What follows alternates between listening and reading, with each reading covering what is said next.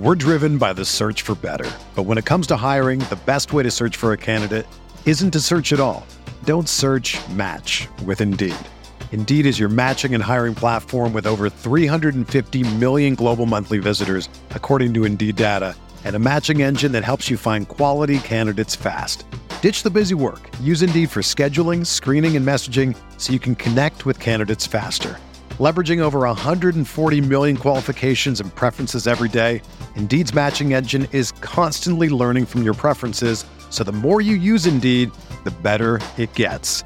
Join more than 3.5 million businesses worldwide that use Indeed to hire great talent fast. And listeners of this show will get a $75 sponsored job credit to get your jobs more visibility at Indeed.com/Blue Wire. Just go to Indeed.com/Blue Wire right now and support our show by saying that you heard about Indeed on this podcast. That's Indeed.com/Blue Wire. Terms and conditions apply. Need to hire? You need Indeed. You know, if I would have applied myself, I could have gone to the NBA. You think so? Yeah, I think so. But it's just like, it's been done. You know, I didn't want to, I was like, I don't want to be a follower. Hi, I'm Jason Concepcion. And I'm Shea Serrano. And we are back. We have a new podcast from Wondery. It's called Six Trophies. Woo! And it's the best. Each week, Shea Serrano and I are combing through all the NBA storylines, finding the best, most interesting, most compelling stories, and then handing out 6 pop culture themed trophies for 6 basketball related activities. Trophies like the Dominic Toretto I Live My Life a Quarter Mile at a Time trophy, which is given to someone who made a short-term decision with no regard for future consequence. Or the Christopher Nolan Tenet trophy, which is given to someone who did something that we didn't understand. Catalina Wine Mixer trophy. Ooh, the Lauryn Hill You Might Win Some But You Just Lost One trophy. And what's more, the NBA playoffs are here, so you want to make 6 Trophies your go-to companion podcast through all the craziness. Follow 6 Trophies on the Wondery app or wherever you get your podcasts. Listen ad-free right now by joining Wondery Plus.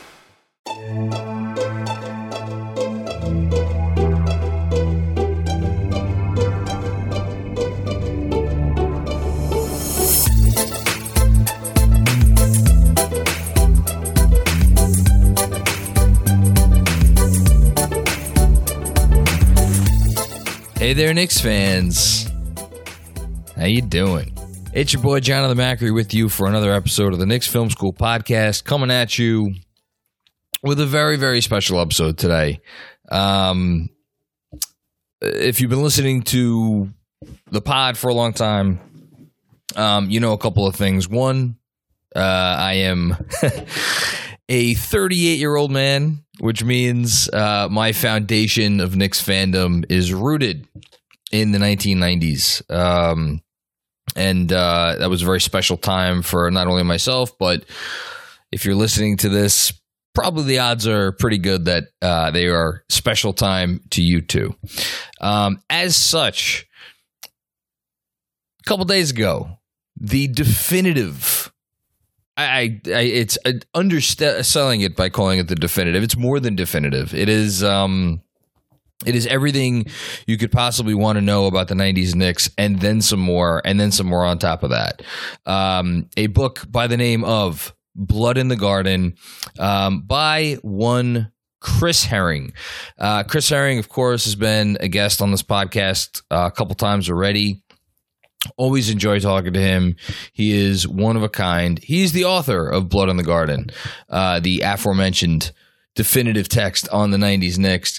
And he was kind enough to join us for I know he's been doing some other press, but I believe this was the first interview he did about the book after the book was released. And of course, we were honored to have him join us for that very special conversation. We took this one a little bit longer than our usual midweek pods because we just had so much to get into. We got into the book. I should say we scratched the surface of the book, but we did get into some of the stuff that I found most interesting, some of the characters in the book that I found most interesting. And we also, of course, talked a little bit more about his process and, just kind of what this all has been like for him as someone who has grown up in the industry, working for all kinds of different outlets. He's seen everything, done everything. And now to go this next final step and be a published author and kind of just what that means to him. This is easily one of the more enjoyable conversations I have had in over 400 episodes on this show. I enjoyed the hell out of it just almost as much, I should say, as I enjoyed the book itself, which, of course, is now out. If you are listening to this podcast and you don't yet have a copy of Blood in the Garden, just go to the description of this pod, wherever you're listening to it. The link to purchase the book on Amazon should be right there. Or if you just want to type in Blood in the Garden, a flagrant history of the 1990s New York Knicks, it'll pop right up. Get this book. It's really good. If you are someone who remembers the 90s like yesterday, if you're someone who has absolutely no knowledge of those teams, or anyone in between, you're going to love this thing. And I hope you love my conversation that is coming up right now with the one and only Chris Herring. Joining me now on the Knicks Film School podcast, he is a returning guest, but I mean, listen, there's the, I imagine this is how it feels. There is the before you are a published author, and there's the after you are a published author. And today, literally today, because we are recording this at 5 p.m. on January 18th, today's returning guest can now officially say that he is a published author. You know him from, of course, the Wall Street Journal, from ESPN, from 538, from Sports Illustrated, and from being just generally one of the good guys, if not the best guy. And now the author of Blood in the Garden, the flagrant history of the 1990s New York Knicks, Chris Herring. Hello, sir. You always do that whenever you have me on the show with the intro, where it's like Michael Buffer doesn't introduce people the way you do. I appreciate that. I have to say one more thing. We were talking. I told you to save it for the pod because this is what I want to say to you. You were like, all these people are tagging you in this and that, and you're like, oh my God, I can't retweet everybody. People are going to hate me because I'm not retweeting them. You don't have to worry about that because everybody knows you and you're the fucking man. And not because, like, yes, you're the man, but like, because you're a good guy. And like, that's why, like, you wrote a book that I already told you is already in my Mount Rushmore for hoops books. And people will read it for that reason, and they will buy it and they will love it for that reason. But like the notion that people could have a hand in Chris Herring's success because you are who you are, like, no, like people just want to be happy for you, dude. Like that take that in. I think that's what overwhelms me, actually, is it's overwhelming to feel that kind of love all at once. I didn't expect to break down the first interview I've done this for. It's just it's a lot to see it all at the same time, and I'm just grateful, legitimately grateful. Thank you. Thank you for agreeing to make this your first interview on, again, the day of the launch. I know we talked about it last time when you talked about the process, and today we're obviously going to talk about the book. How long has this been now in the works? Up to date? You know what? Let me see if I could find it really quick, since obviously I'm on my computer. Yeah. The day I announced the book that I was working on the book, I'm pretty sure it was like January 28th of 2019. So we're basically basically 3 years.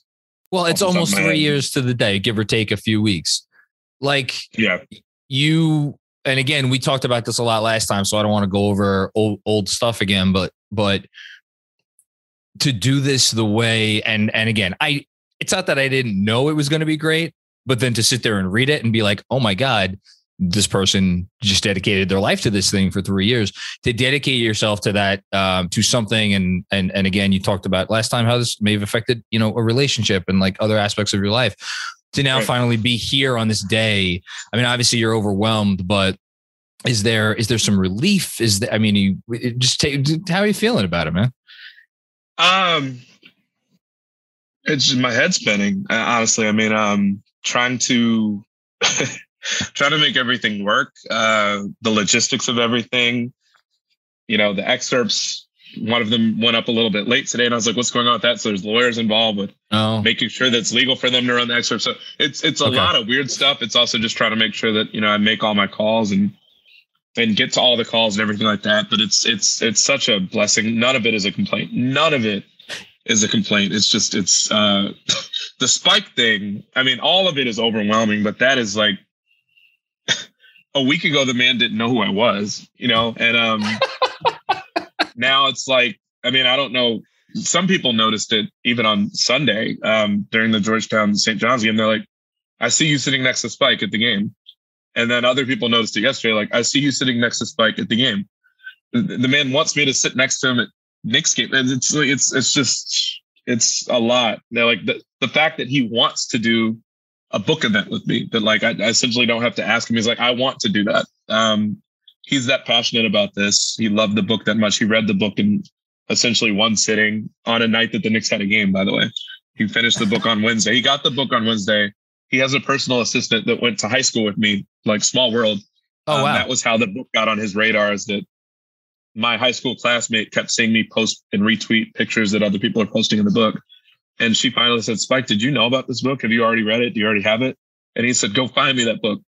I mean, he's in the book. Obviously, he's referenced, goes without saying, prominently. I reached out to him for the book. I mean, he's like you said, he's in the book, but I didn't interview him because when I reached out to his people, and I got a response from him, but he was like, that wasn't me. So I'm sure he has publicity people that essentially gatekeep and assume that he wouldn't want to do the interview. And he was like, who'd you get the email from? And I was like, I sent it to you when I was at a different job, so I'm not even sure I still have the email, but he seemed a little frustrated about that. I was about to say, I hope that the person still has a job. Yeah, like I kind of don't want to reveal who it is, even if I had it, but I don't want to get the person in trouble. But he was like, is taken aback that I tried to interview him. As it was funny because I was like, no, I knew that, and I figured that he would want to talk to me. He, to put it bluntly, I think he likes dealing with young Black people. He's always been really big on that. It's really important to him, and so I figured he would be open to talking to me. I've talked to him before. He wouldn't remember that. But when I was on the Knicks beat before, he's an important person to know and talk to. So he's always, even when I was at the Wall Street Journal, I asked to interview him one time. We had like a 2-minute conversation. Then I was like, is it okay if I ask you some questions?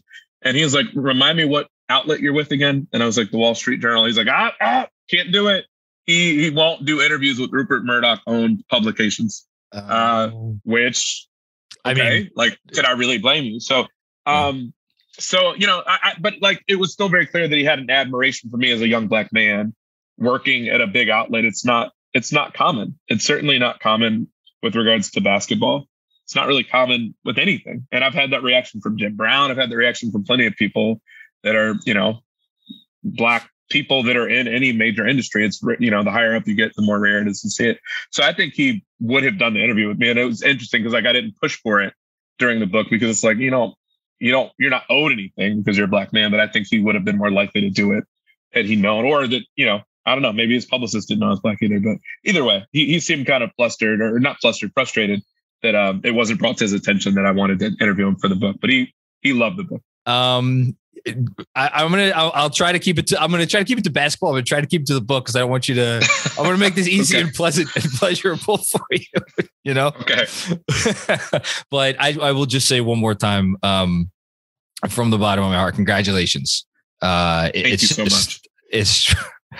And I'll say congratulations because, and I'll transition by saying, like, anyone who puts their mind to it can write a book, right? It can be done.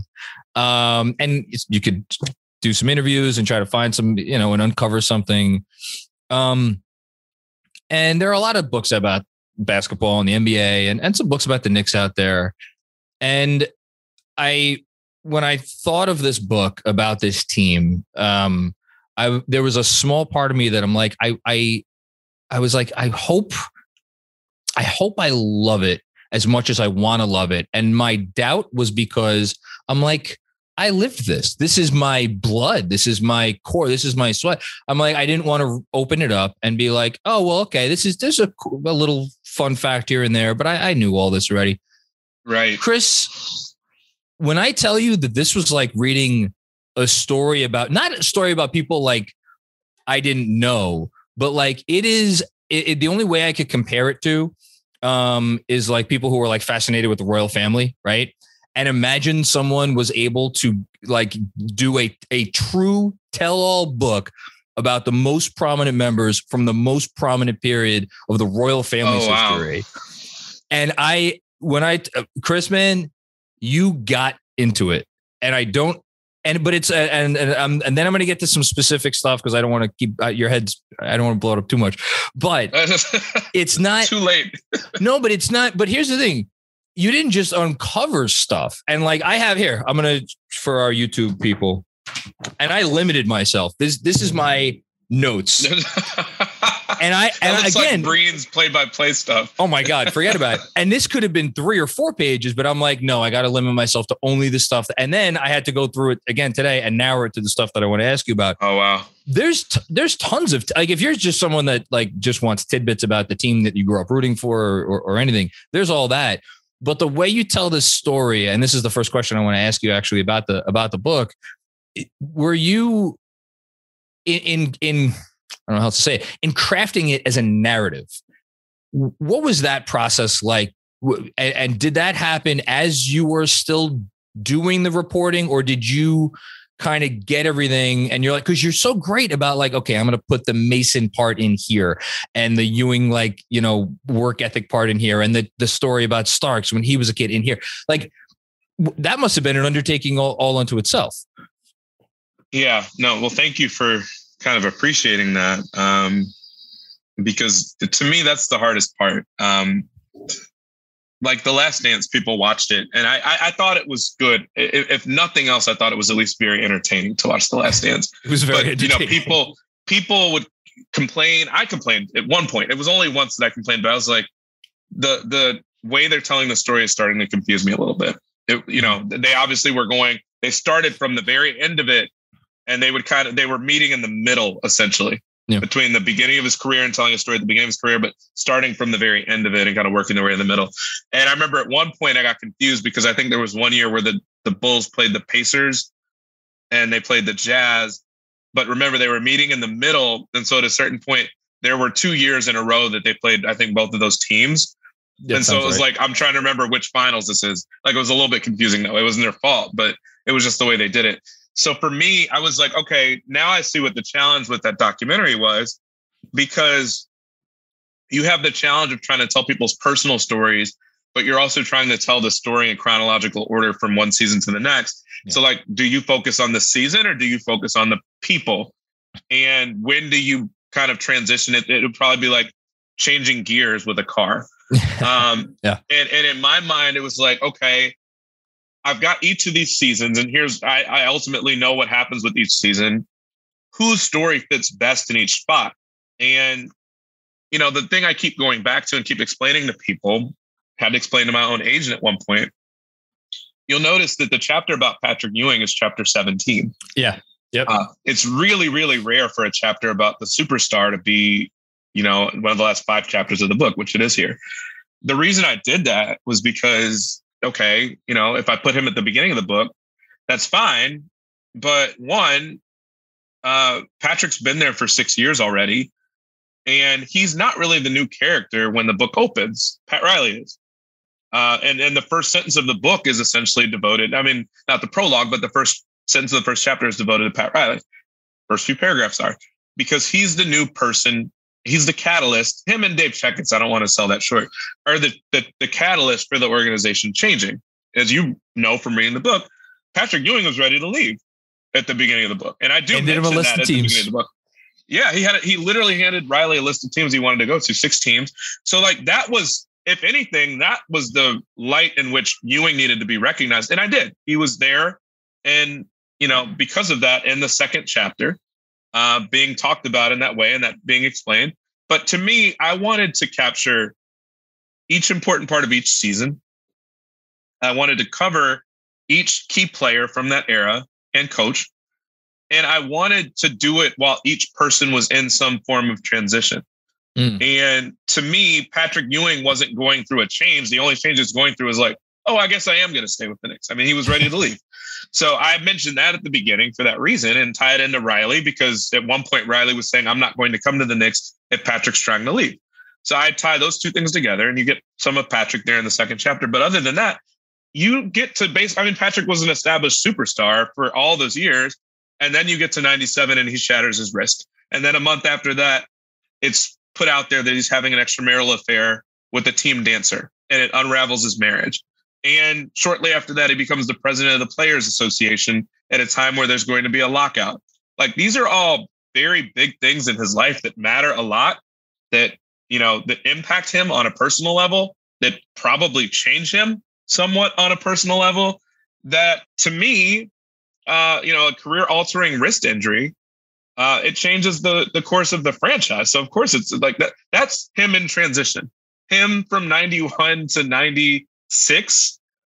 I mean, there are bits and pieces and I report on those things and present them, but that's not him in transition. So for me, that was my challenge. And I kept thinking about, I was like, where is everybody's story most impactful?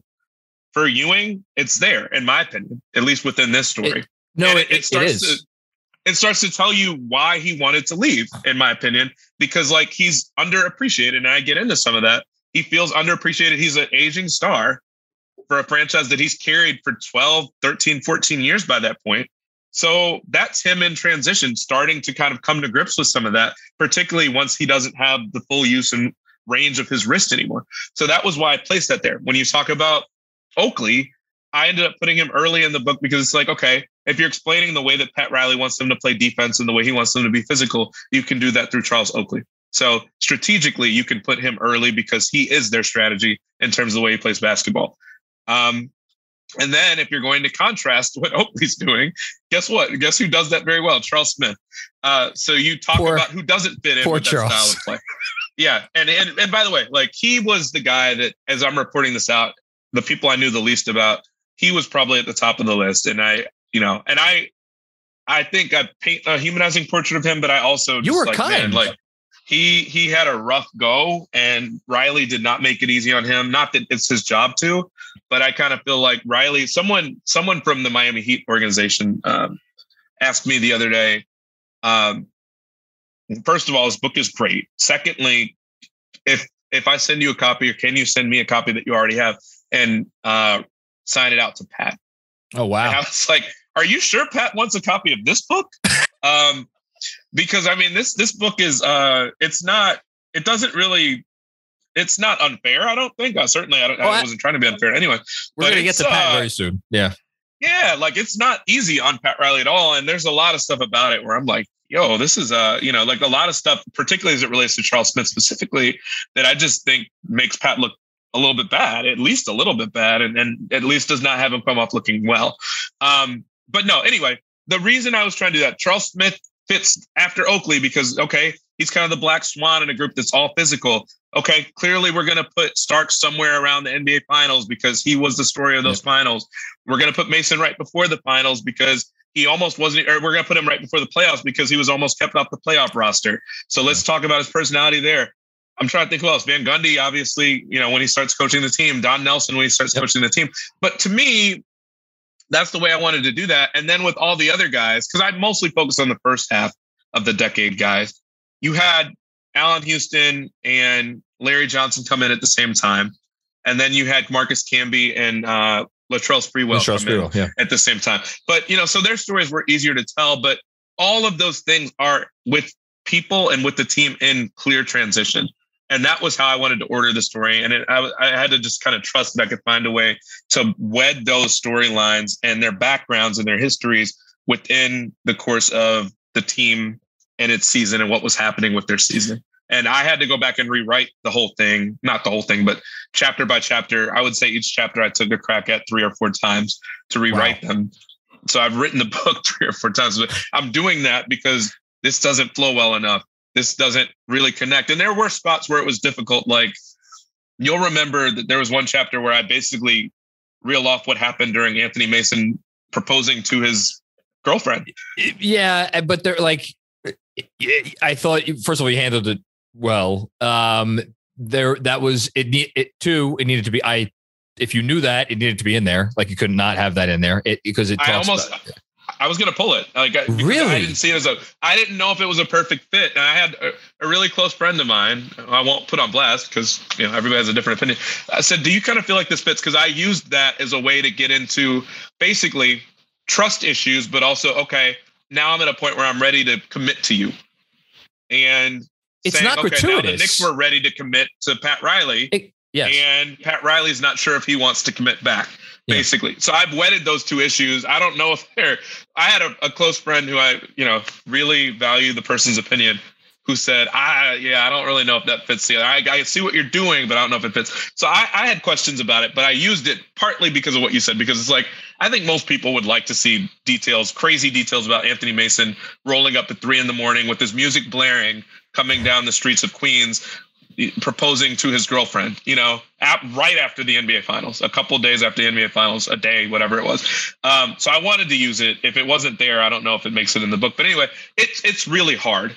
To your question about trying to synthesize everything, that was what took me the longest amount of time to do, even more than the reporting after a while. It's just like, does this read well? Does this make sense? Can you see why I'm drawing this connection between these two things? And I spent a lot of time on it. It shows. You did it beautifully. Just on Ewing, because I don't, it's funny. He was, I don't know, you probably have a better opinion on this than me. I think he was probably underappreciated during his time here. And the way you told that part of his story, the 96, 97, 98, like towards the end there, when you tell this great story about how he's in whatever he is in year 12, 13 of his career, and younger guys are getting into the gym, and who's there. And I think you mentioned the detail. There's already a sweatshirt soaked shirt off to the side that he's already like sweated through, and he's moved on to the next one. And this is already before anybody else is even in the gym. And this is a guy who's already a Hall of Famer, like undisputed 100%.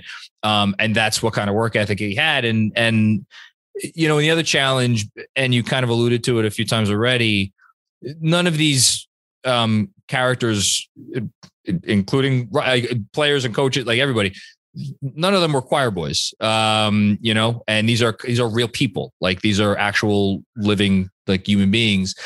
And you handled all of that, all of the other stuff, I thought, in a way that was both genuine and also fair, like, and that's, it never detracted me from the story. I want to go back to Riley. I think like you're the narrator of the book. If the book has a narrator, it's almost like Checkits, because Checkits kind of appears like from day one to the last day. Riley to me is the main character. Oh, he absolutely is. Absolutely. And 100%. I look, I don't know what this says about me. I'm one of those people that like, when I think of, I'm just gonna be honest, when I think of like my image of like, what is a man? What does it mean to be a man? A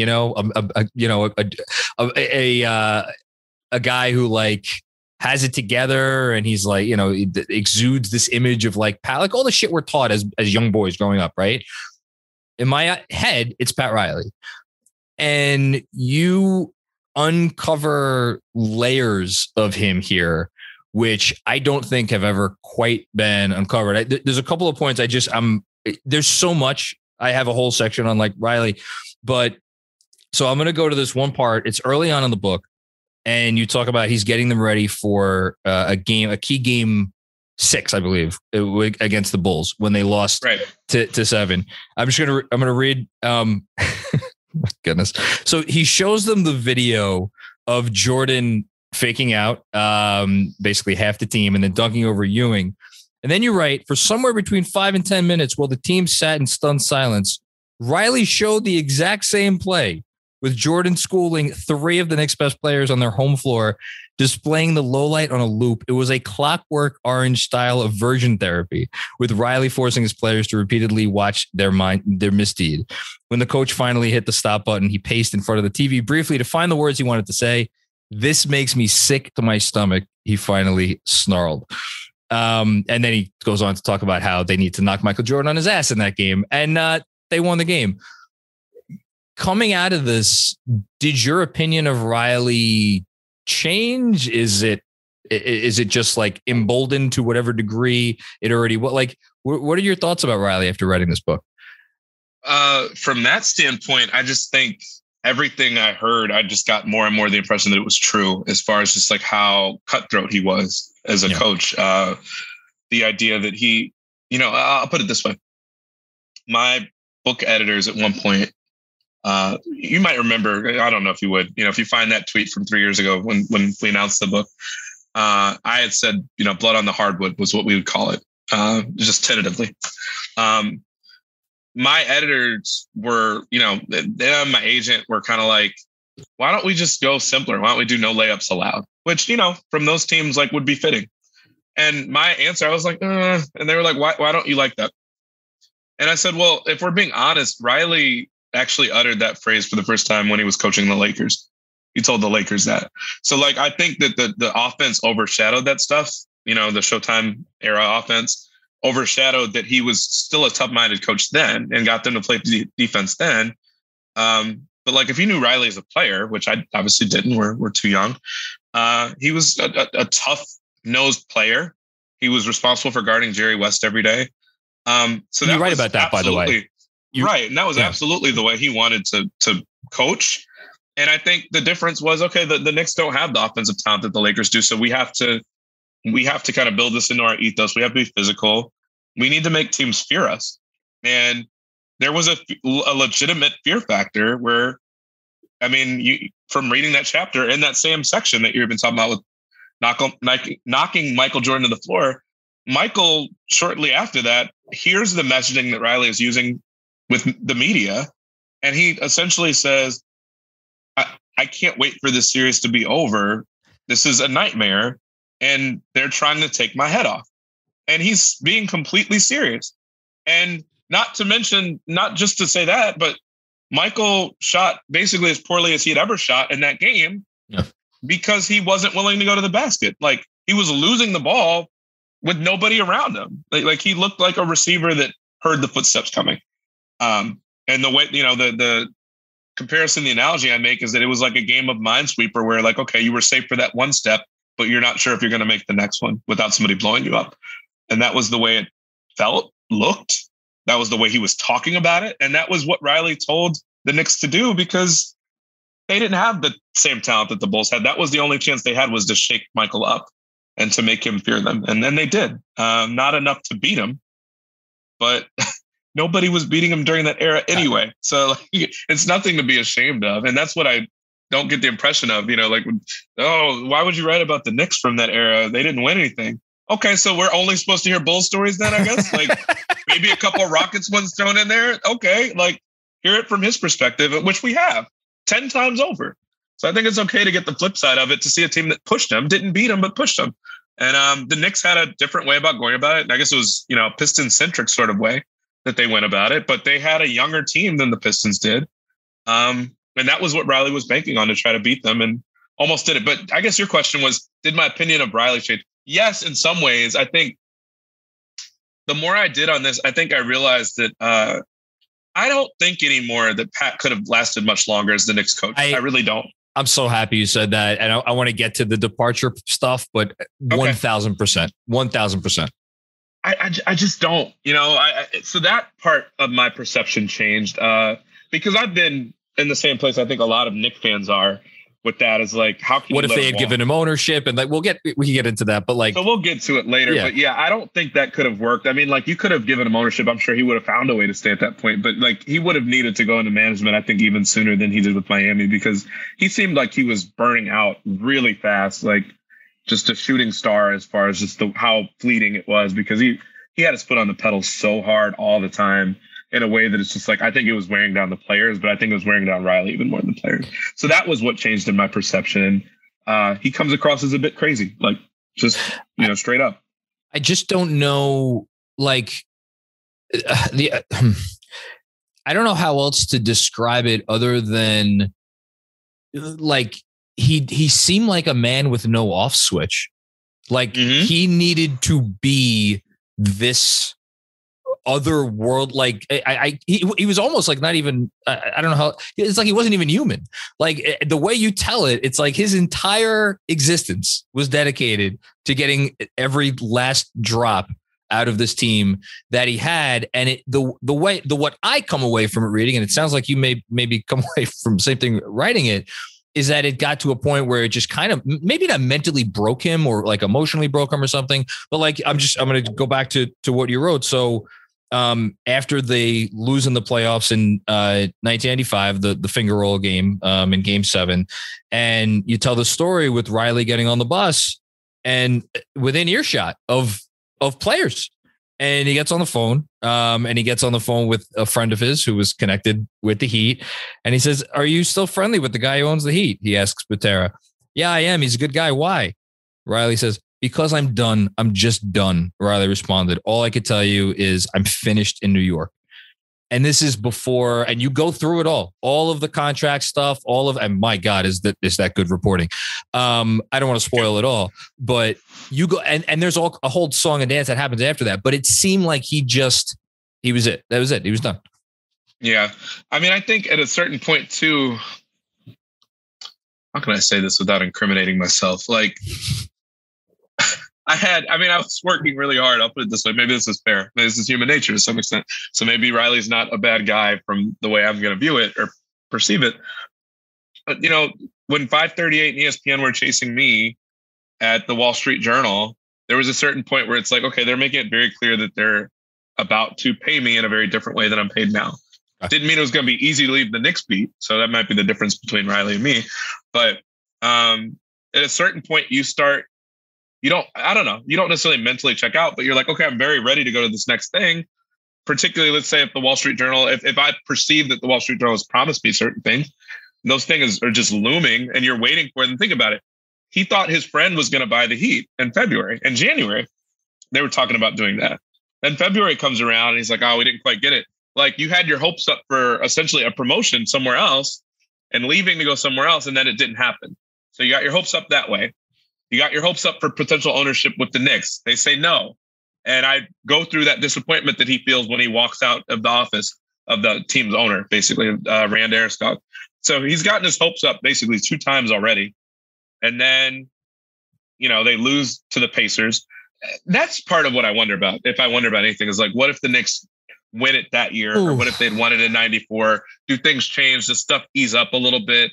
Is there more resolve there to kind of deal with whatever it is? Do you have to deal with anything at all? Are you just willing to give him ownership at that point? Are you willing to open up that conversation with the championship? I don't know. But he was already viewed as a god, right? Kind of for sure. By fans and stuff. Absolutely. Yeah. Yeah. Yeah. Does it make you maybe more able to put up with them as a player? Because I think he was wearing on the players at that point too. Even though I think they respected him. Mason was a little bit of a wild card in their respect, but he still respected Riley. But it's just, to me, that's the question I think that's worth asking more so than like, what if they never let him go? I think it's more like, what if they won earlier before some of this stuff spirals the way it did? And just briefly before we move on from Riley, the was it $10,000? That yeah. So let me see if I can characterize this correctly. He in another section of the book that's just great is when he, I guess, sensed, or maybe an assistant coach said to him, listen, these guys are about to break. That the team was kind of at a mental breaking point. He took them all to Reno, surprising them. Right? He did, they knew they were going to Reno when the plane touched down. Right? Mm-hmm. Yeah, and they got into the casino, gave him all chips. I guess he spent $10,000, and then he. I don't know how you say it, put in for that money from the powers that be that employed him.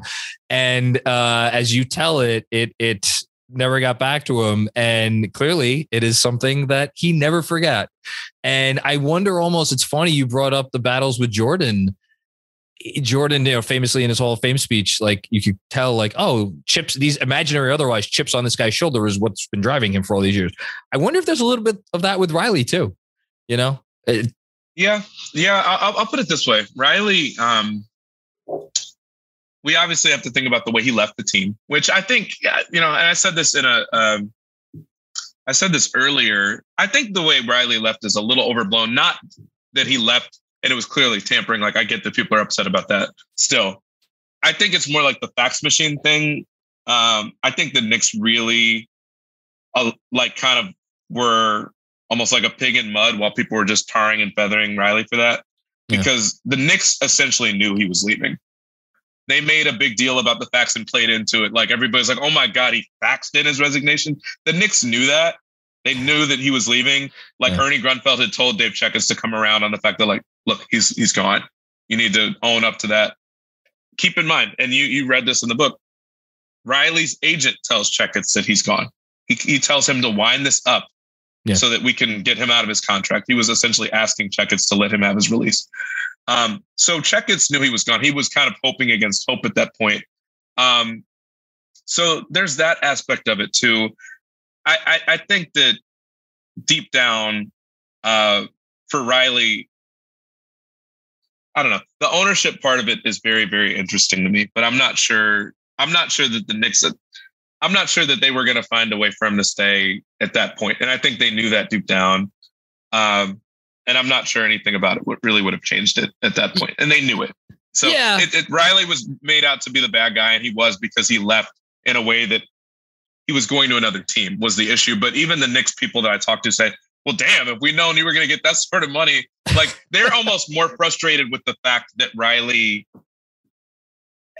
had words for them on the way out, because they're like, just say that you left for the money, because everybody can understand that. But you knew we couldn't do that for you. It wasn't what we were doing. It was what Miami was offering to do for you, which no one was going to meet that. Like, that was unprecedented. It's still pretty much unprecedented at this point, years later. So that's what I think. Some of what you hear from the Knicks is like, they are glad and happy that people will really continue to shout Pat out of the building, but they also will acknowledge, like, I would have left for that too, even if, and by the way, Miami did not pay a substantial penalty. It might've seemed like it at the time. They paid like $1 million in a draft pick or something like that. Yeah. Okay. Like, it seems like that was a pretty well worth it sort of deal. Yeah, just a bit. And you also make the point. I believe it's Checketts is quoted in saying, like, he thinks that Riley's distraction throughout the course of that season cost the Knicks, and he wasn't doing as good a job as he could have been coaching, which, who knows? And you have some, there might be validity to that. Yeah. I mean, you have the anecdote about the golf clubs, right? Where, this person who slept and, shat basketball all of a sudden is like playing golf during his last season as the Knicks coach, which is interesting. Right. We're driven by the search for better. But when it comes to hiring, the best way to search for a candidate isn't to search at all. Don't search, match with Indeed. Indeed is your matching and hiring platform with over 350 million global monthly visitors, according to Indeed data, and a matching engine that helps you find quality candidates fast. Ditch the busy work. Use Indeed for scheduling, screening, and messaging so you can connect with candidates faster. Leveraging over 140 million qualifications and preferences every day, Indeed's matching engine is constantly learning from your preferences, so the more you use Indeed, the better it gets. Join more than 3.5 million businesses worldwide that use Indeed to hire great talent fast. And listeners of this show will get a $75 sponsored job credit to get your jobs more visibility at Indeed.com/Blue Wire. Just go to Indeed.com/Blue Wire right now and support our show by saying that you heard about Indeed on this podcast. That's Indeed.com/Blue Wire. Terms and conditions apply. Need to hire? You need Indeed. This episode is brought to you by Visit Williamsburg. In Williamsburg, Virginia, there's never too much of a good thing. Whether you're a foodie, a golfer, a history buff, a shopaholic, an outdoor enthusiast, or a thrill seeker, you'll find what you came for here and more. So ask yourself, what is it you want? Discover Williamsburg and plan your trip at visitwilliamsburg.com. So good transition, because he's not the first supporting character in this book, but he is like the guy who gets maybe 9th or 10th billing, who is a character that I will never forget. And that's Don Nelson. And boy, do you have some Don Nelson stories in here. The one that I picked that I wanted to bring up is the Knicks are just suffered and by the way, the backdrop to this is like you tell all these stories about how when they would have bad losses, it would eat Riley up inside, and it would eat the players up inside. And later on, you get into Van Gundy, and no surprise, similar stuff with him, right? And then here's Don Nelson, and they just got their ass kicked, I think, by Milwaukee. And the players are like seething. They get on the plane, and Don Nelson gets on the plane, and you talk about how he tells the assistant coach at the time, I think was it Jeff Nix? Jeff Nix, like, hey, I'm going to doze off for a few. Wake me when we land. And it's supposed to be like a 3-hour flight. And they go through one delay after another. And it ends up being like 8 hours of travel. And then they get to their final destination, and they're like pulling up on the tarmac. And then Don Nelson wakes up. I have to read exactly what you wrote.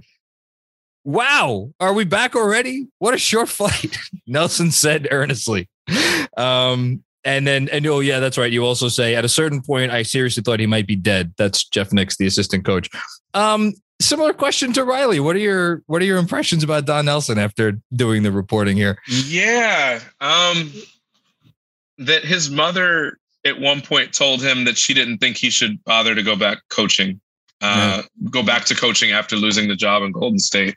And then essentially seemed like Don Nelson reached that conclusion himself by the end of the season. It seemed like he was like, why am I doing this?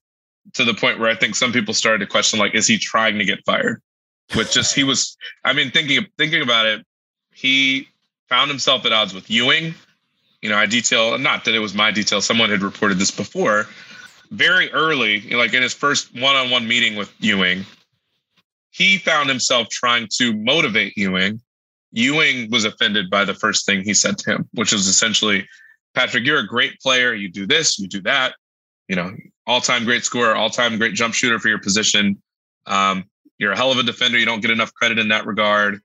You do this, but the one thing we really got to do, Patrick, like if you could just do this, you just run this league. If we could just make you a better passer. Mm-hmm. And Patrick responds by saying, I thought I already was a good passer. And they're off at that point. Just like, from the out of the gate, Patrick is like, okay, this is not my guy. Not to mention that Don Nelson then asked Patrick and Charles Oakley to start bringing the ball up in training camp workouts and stuff like that, just to kind of diversify the offense a little bit, just a different look. Patrick looks really awkward doing that. He doesn't see the point in doing this. He likes stuff the way it was before with Pat Riley. So there's that part of it. And Nelly gets off to the bad start with Patrick. He used to coach John Starks before in Golden State, and John Starks grows to really despise Don Nelson in this run with the Knicks. He grows to despise him. So really the only guy that's kind of on board with him of like the big three guys, and I mean, Mason theoretically should have loved Don Nelson because Anthony Mason is playing the most minutes in the league. Nope, surprise. Anthony Mason leaves a death threat on your desk. Which is one of the best parts of the book. A literal death threat, yes. A literal death threat, which is over playing time in a year where Anthony Mason is enjoying the most playing time in the whole league. Anthony Mason was a character.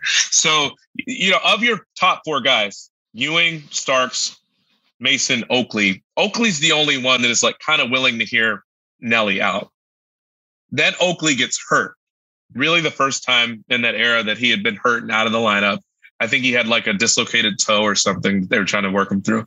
So he's out. And in that period where he's out, and I think they traded Herb Williams that year, they had like no leadership on the team that really respected Don Nelson. Oakley was the only guy that was okay with him.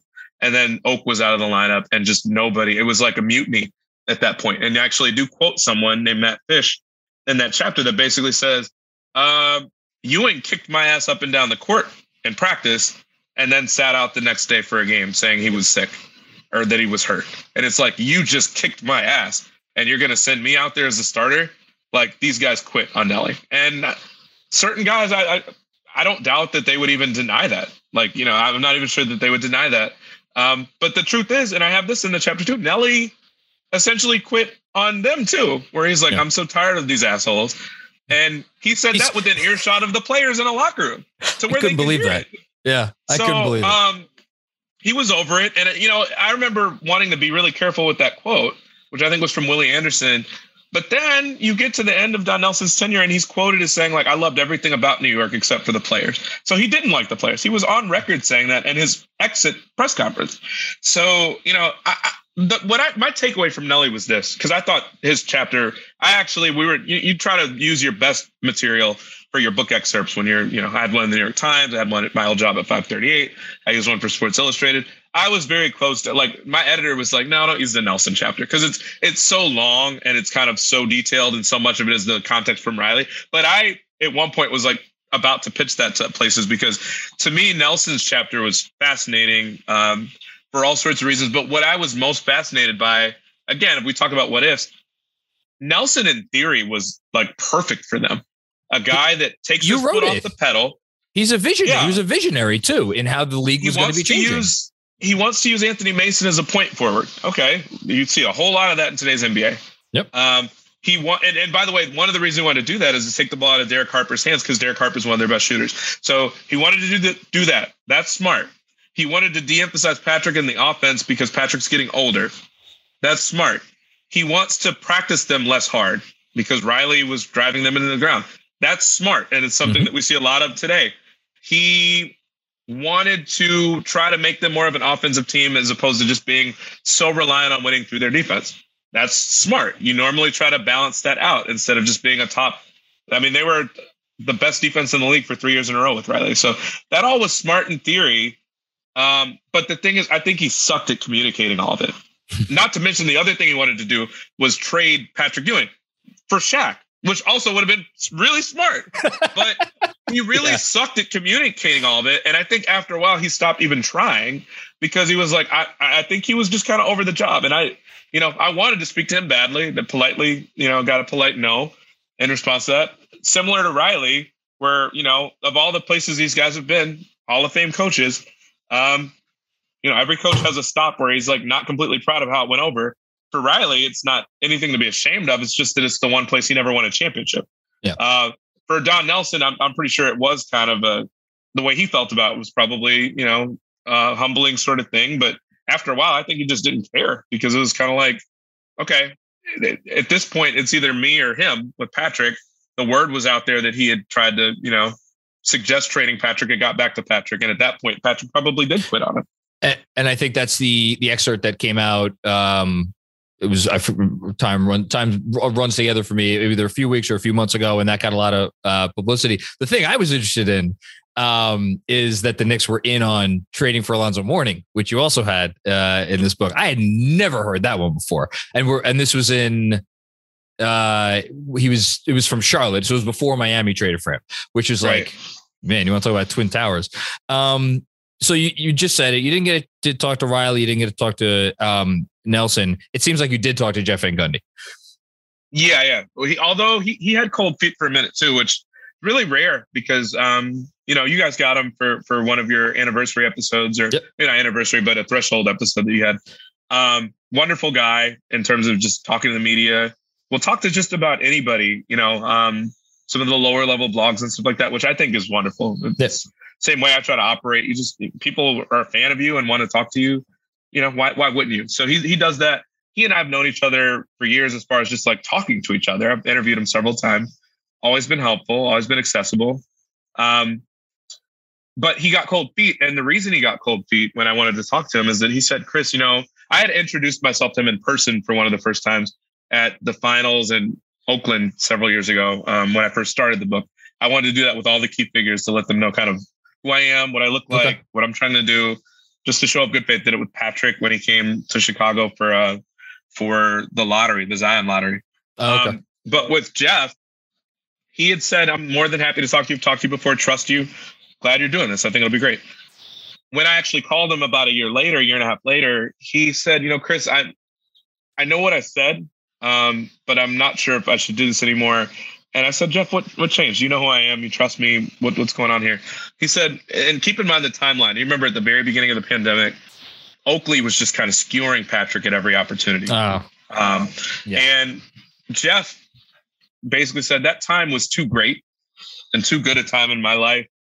The memories were too great to diminish that. And if it's just going to be people slinging mud at each other throughout your book, I don't like, I would rather kind of cherish that time. It was a great time in my life. And I said, Jeff, I don't give a damn about the sniping that's happening after the fact. I think most of us can kind of see where it comes from and why he's doing it, why Oakley's doing it. But I'm also not like, look, I'm not turning a blind eye to valid criticisms or dislikes or hatred that people have for each other. But I'm not, you've seen my work before. You've been part of my work before. I'm really not interested in that. But for you, like, I think you're one of the central figures of the era. I'm losing something in a book that is going to sit on the shelves forever if I don't have you in this book. So I'm not, I mean, I can't twist your arm, but like, I'm really not interested in that.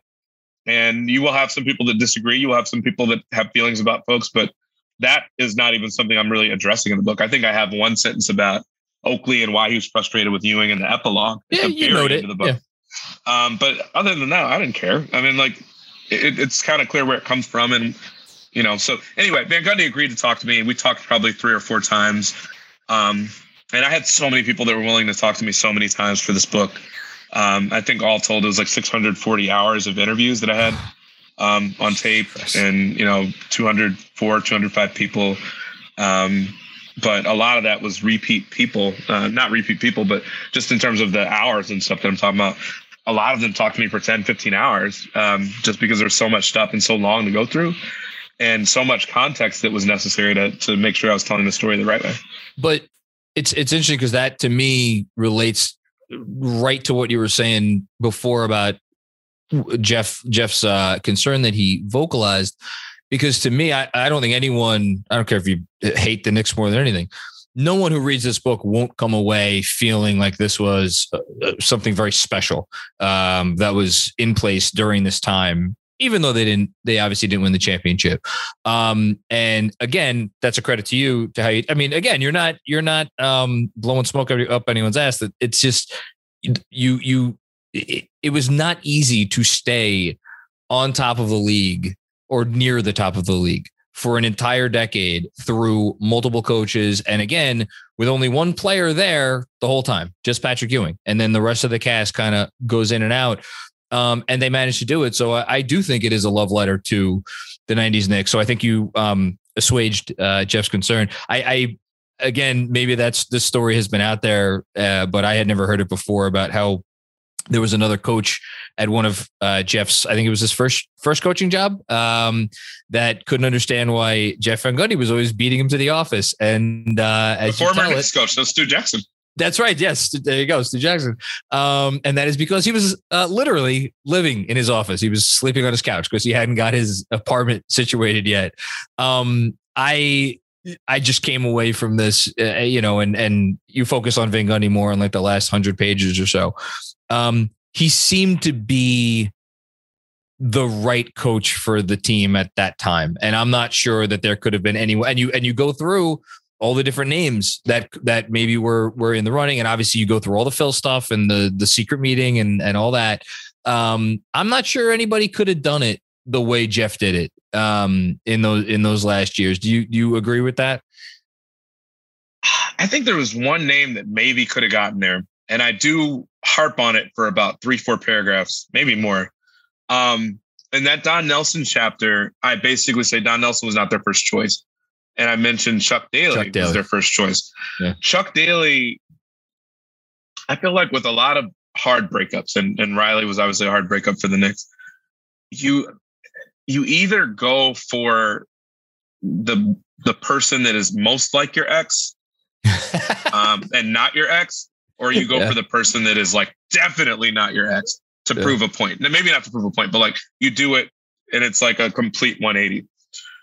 Chuck Daly was probably as close as you get to Riley. Like, he kind of seemed like Riley without the kind of craziness that we're talking about. Yeah. Like a really dignified looking coach who coached a really physical system that had a lot of veterans on his team that had all the respect in the world from players from other teams. He was the dream team coach. Yep. So like he has about as much respect as anybody, and Patrick liked him because of that. So they were trying very hard to close the deal with him.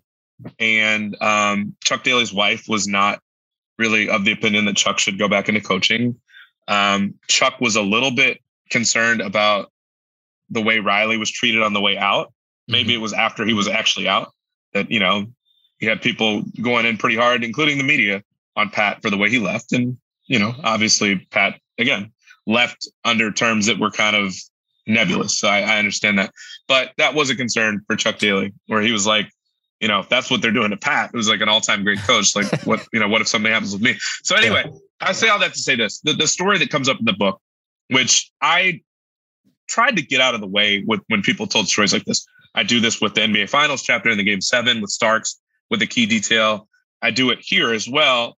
Anytime someone prominent enough or relevant enough to a conversation brought up something that was like a clear dissenting point of view that was actually rooted in something, I sought to include it because to me, if it's he said, I'm not sure who's telling the truth necessarily. I might have thoughts, but it's relevant if it's like a high ranking person saying it and if they remember it a certain way. So I say all that to say this. Norm Scott, the team doctor, who was a really good friend of Chuck Daly's because he was also the Dream Team doctor. He remembered Chuck interviewing. He's really good friends with Chuck. Chuck Daly turns the Knicks job down publicly because the Knicks kind of had this thing where when they offered a job, they would say, you've got 48 hours before we start talking to other people. They did it to Riley. They did it to Chuck Daly. So Chuck Daly has his 2 days. The second day, he says, no, thank you. He writes out a long statement explaining why he didn't take the job. The way it was told to me by Norm Scott, the team doctor, is that Chuck Daly, either the next day or maybe at most 48 hours later, circles back and says, actually, I made a huge mistake turning this job down. I still want it. Is it available? And the way it was told to me by Norm Scott is that the Knicks essentially said no. And that basically, I said, okay, well, who told you that? Did Chuck Daly tell you that? He's like, no. Ernie Grunfeld told me that. The GM of the team told me that. And he told me like a month after it happened. I was like, wow. I asked Ernie Grunfeld the same question. He does acknowledge that Chuck at some point circled back and said that he had regrets about turning the job down. But Ernie says it wasn't a month and a half later that I told him that. It was like a year and a half later. And it was like I told him that right after Chuck Daly told me that he'd made a mistake. Chuck Daly did not circle back a day or two later because Chuck was really the guy we wanted. If he'd circled back, we would have hired him. So I understand, and I'm willing to give Ernie the benefit of the doubt there. But the fact that Norm Scott, he's like a sharp guy, he's a doctor. He's been around for several years. He's also friends with Chuck Daly. So I kind of feel like that's not a story he would get wrong. But I also can understand that Ernie probably remembers that. And I do fundamentally believe that like that was the guy they wanted. So if Chuck did circle back at the 11th hour, part of me feels like it probably wouldn't have been too late. So I'm not sure what's the truth, but I felt like both were important to include. Anyway, to your initial question, I think Chuck is a guy that like he fit enough of those things. Defense, had the respect of a ton of players, star players. He'd coached, I guess, not in a big market necessarily. He'd coached in New Jersey right before, so he had coached in a bigger market. Not, with the pressure of coaching the Knicks necessarily, but I think he could have worked. And I think that, Van Gundy, I'm not sure what happens to him at that point, but I think Chuck Daly could have worked. And I think they would have had enough of the same DNA, in my opinion, if they'd gotten Chuck Daly. But aside from that, I don't know who you get because I think Jeff was the closest thing you were going to get to Pat.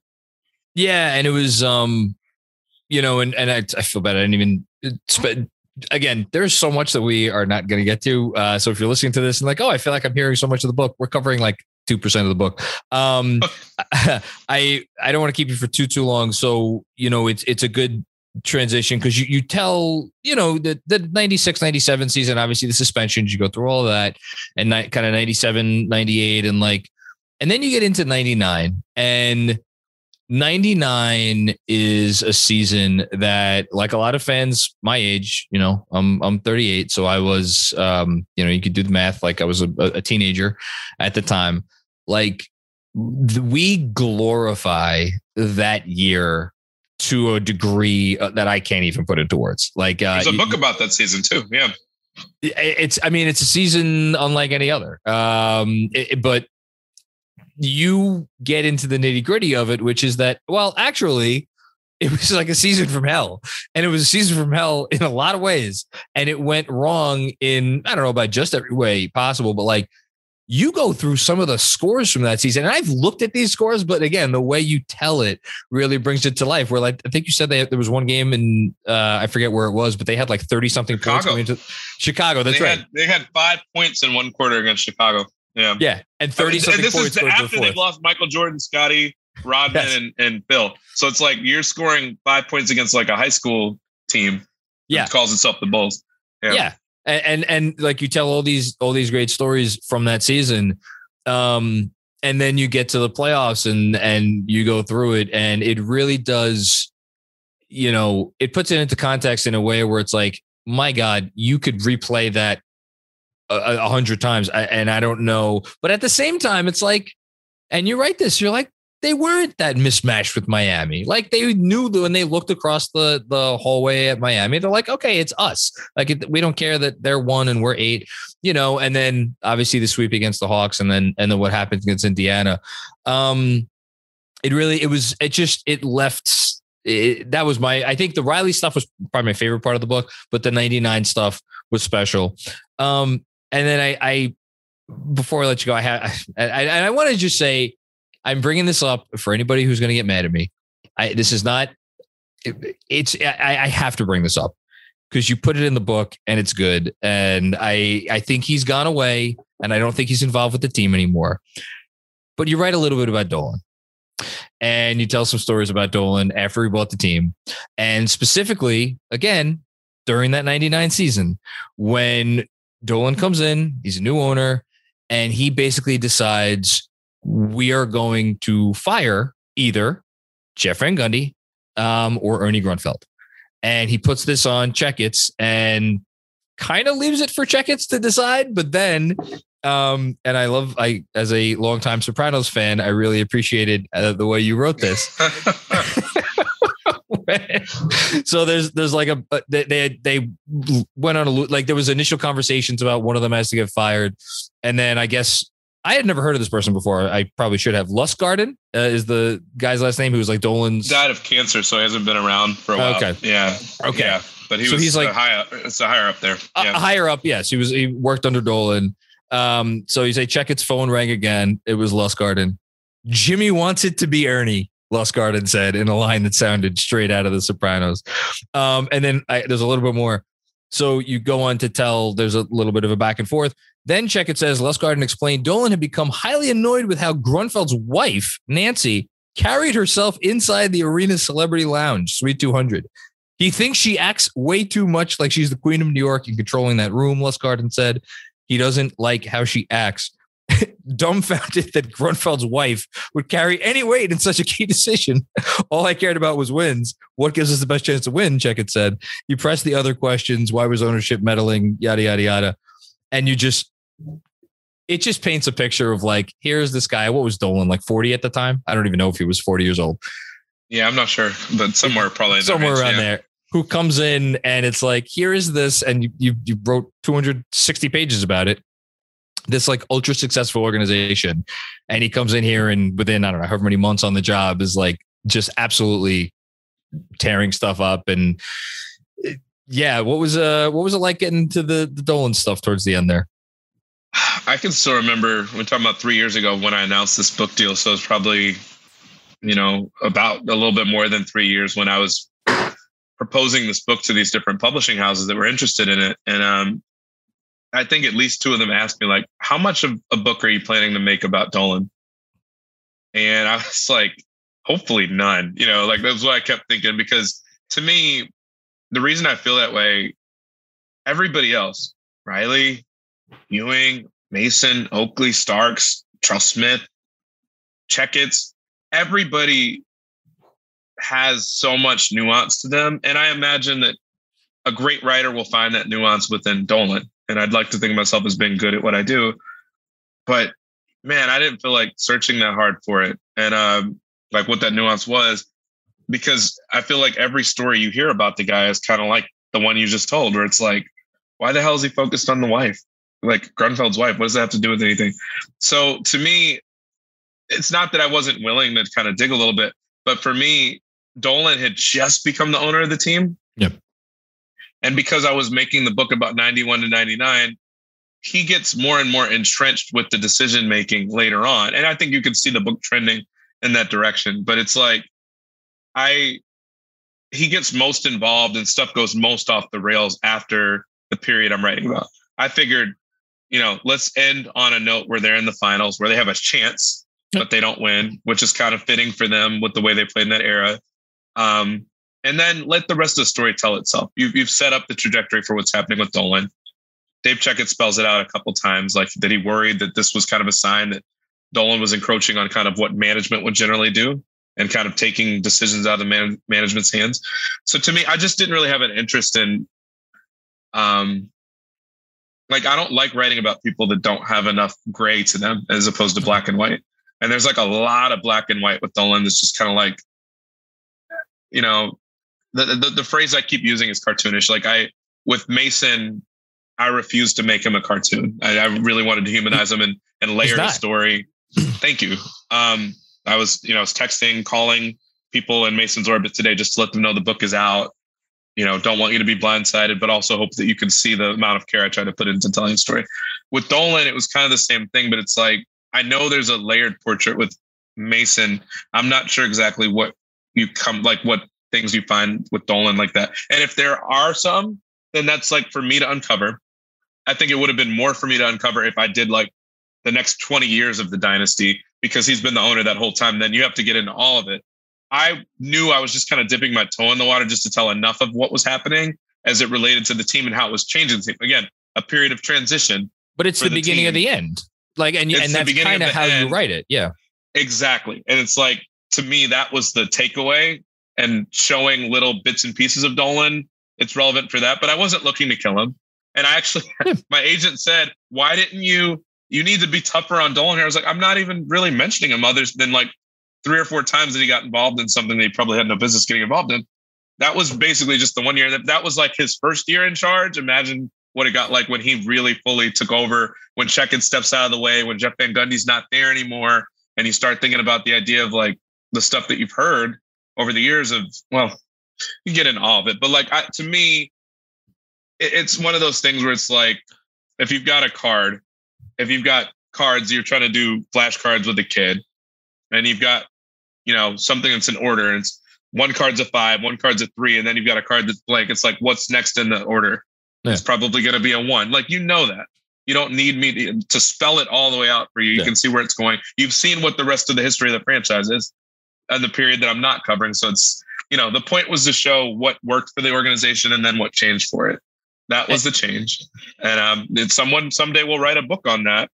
And, people were saying when I was working on this, you got to do the 2000 and on Knicks now, like the 2000 to 2020 Knicks. I was like, no, I don't. Because I'm not doing that. You just sell a bottle of scotch. It's the same. That will go bestseller a lot faster than that book will. But some people want to read about the car crash stuff. That's what the Shattered podcast did, is that they looked into kind of like what's happened. And I'm like, maybe for a podcast series it works. I have no interest in doing a book on that to the extent that I did one on this one. I'd rather write about something that was working and then how it fell apart as opposed to something that is only falling apart and I don't even know come back together. Like, who would want to write that? I mean, I'm sure there are people who would want to write that book, but like I don't know. Maybe a person, and it's twice as long as the period I just wrote about. Like, I'm not interested in that at all. Not at all. Yeah. There's just not enough levity there, enough intrigue to hold my attention as a writer. So no matter what I do, no matter how great you think I am, I'm not going to be able to hold people's attention for that long. And by the way, you end this book on a high note. You mentioned last year, you mentioned Tom Thibodeau, you mentioned getting back to the 90s kind of ethos. You mentioned, I think you even mentioned that they were like 4th in defensive rating last year. It would be great to be 4th again this year. But like, you end on a high note. And it's just, there's so much, I'm going to keep you here for hours, but like, I actually, here's the last thing I'm going to ask you. Sure. Two last things. One, what player do you think readers who, I don't know, maybe they were a fan of the team, maybe they never watched the team, maybe they're like 18 years old. What player do you think people will come away feeling the most attachment to? For me, I think it's Mason, because again, I don't know, maybe you thought you were being hard. I just thought it was layered and it was complex and it was real. Like look, you mentioned the stuff that needs to be mentioned about Mason, but I don't come away like, oh, Anthony Mason was a bad dude from reading this book. That's my answer. I'm curious if you have a different answer. I think it's Mason because I think people already love John Starks. I don't think that's a question. I think people have grown to realize that they need to love Patrick Ewing in a way that maybe they didn't before. Yeah. And I think some fans have always loved him. So it's not to say everybody's like that. I think Oakley's interesting just because it seems like the way that he's been received the last few years with some of the stuff that's happened the last few years. It's interesting. Yeah. Like I didn't realize sometimes I don't take stock of the way you guys feel as fans, but it seems like that's been changing a little bit. But I think it's mixed. Yeah, it's more mixed than it was. But I also think some of that has to do with the stuff with Patrick, and the fact that he was kind of going after Patrick. But to me, I think Mason is the guy. The other guys were around for longer. Oakley got traded in, 98, ahead of the lockout season. So did Starks. Mason was gone in 96. Mason didn't really have quite the success that those other guys had. They'd been all-stars with the Knicks. Mason had not. Mason was an all-star later after that, once he left the Knicks. So I think it's probably Mason. I also think there's just probably the most curiosity about him because he's gone. So I'd probably say Mason. I can't see why it wouldn't be Mason. I think he has to be the guy that people feel something about, whether you look at him and he's probably a little bit rougher around the edges than people really know, to the point where, one of the pastors I talked to, the chaplain of the team, says that people have gotten in his ear and suggested, like, I don't know that you want to deal with Mason or pray with Mason or work with Mason because, like, do you know the stuff he's into? And he's like, that's exactly the sort of person that I'm supposed to work with. Like, from a Christian standpoint, like, what are you talking about?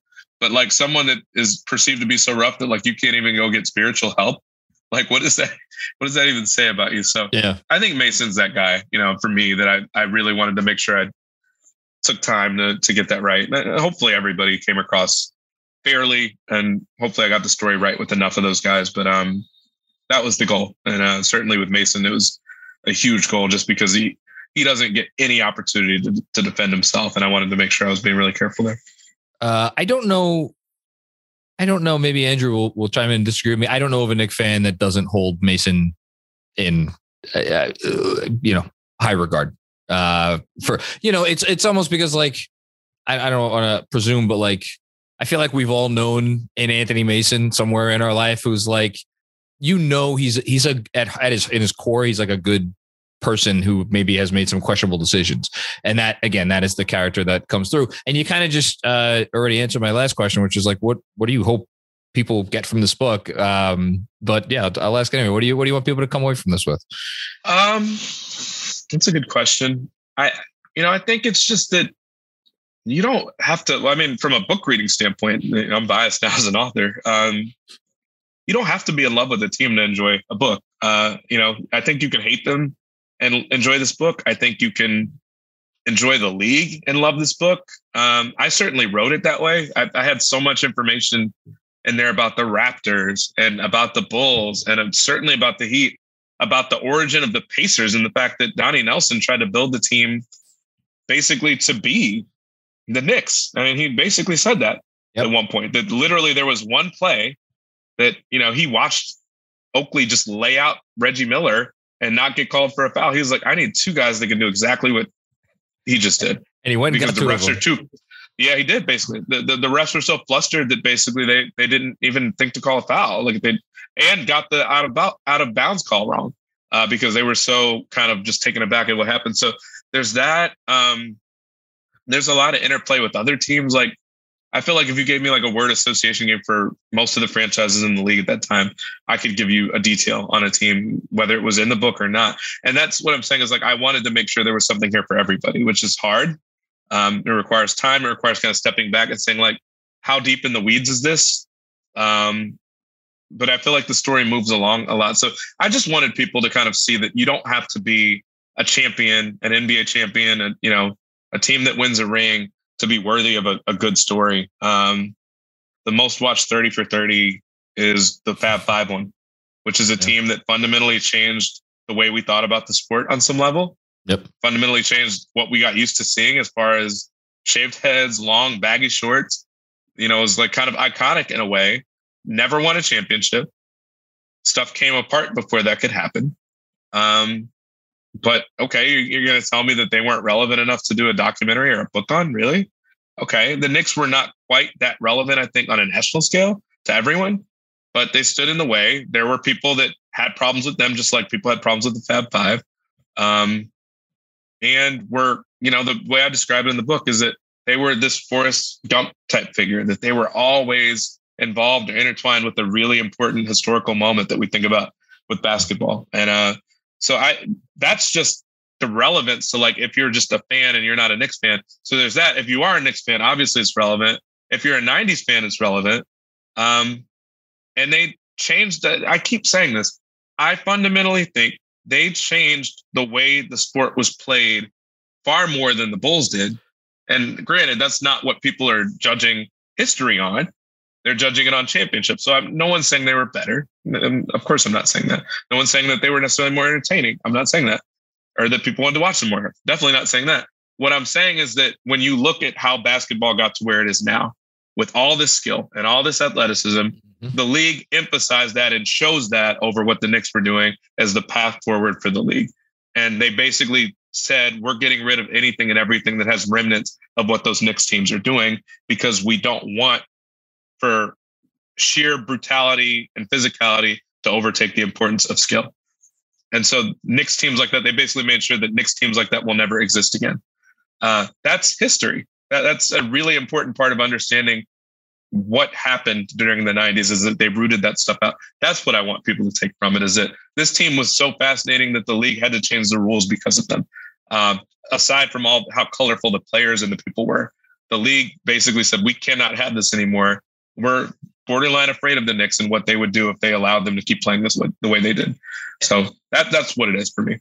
And you have you didn't mention it explicitly, but you have a whole section of the book in which you explicitly go through how the league changed the rules in response to the Knicks, and how the Knicks were, I guess you'd say, intimately involved in that process. The following season, I won't get into that, because again, if you are listening to this and you feel like you've heard a lot, again, less than 5% of what is in this book.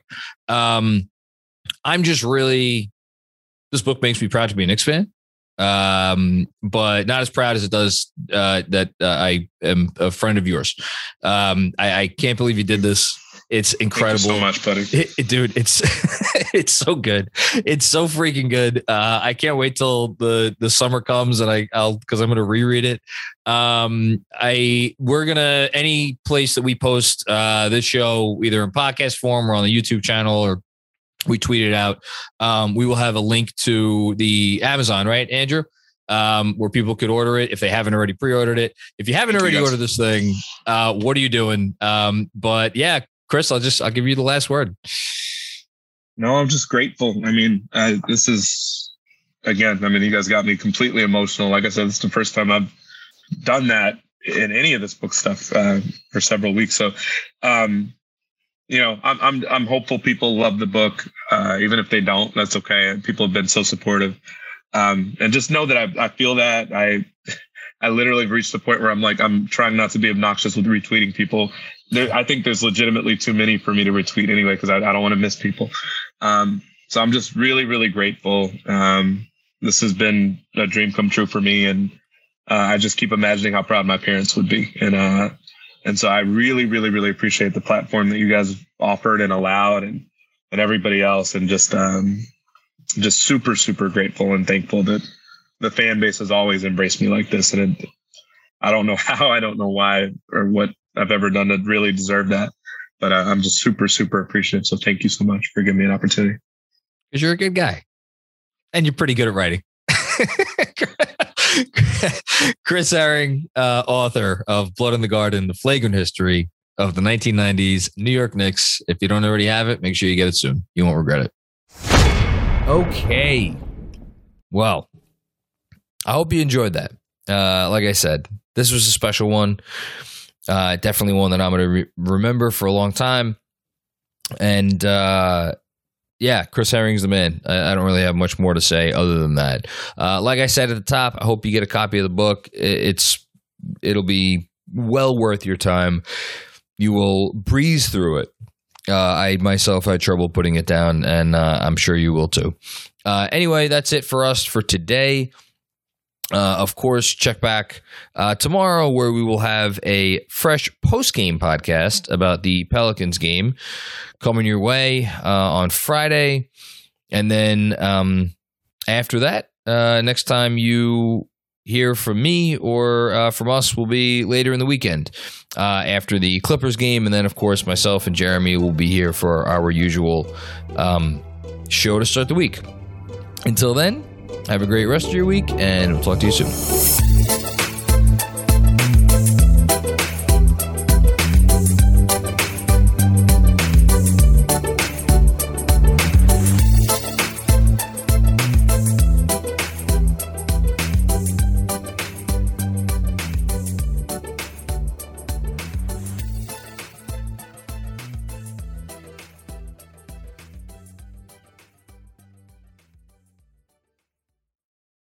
Everyone is talking about magnesium. It's all you hear about. But why? What do we know about magnesium?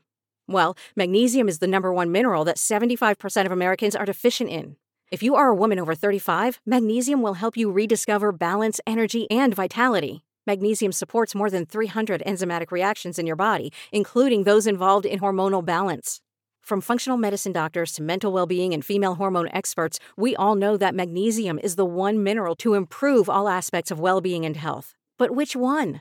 Magnesium Breakthrough from Bioptimizers, the trusted choice recommended by leading experts with 7 best-absorbed forms of magnesium to ensure your body receives the support it needs for overall well-being. Go to bioptimizers.com/balance today and use code BALANCE10 for 10% off. Support your journey to wellness at bioptimizers.com/balance.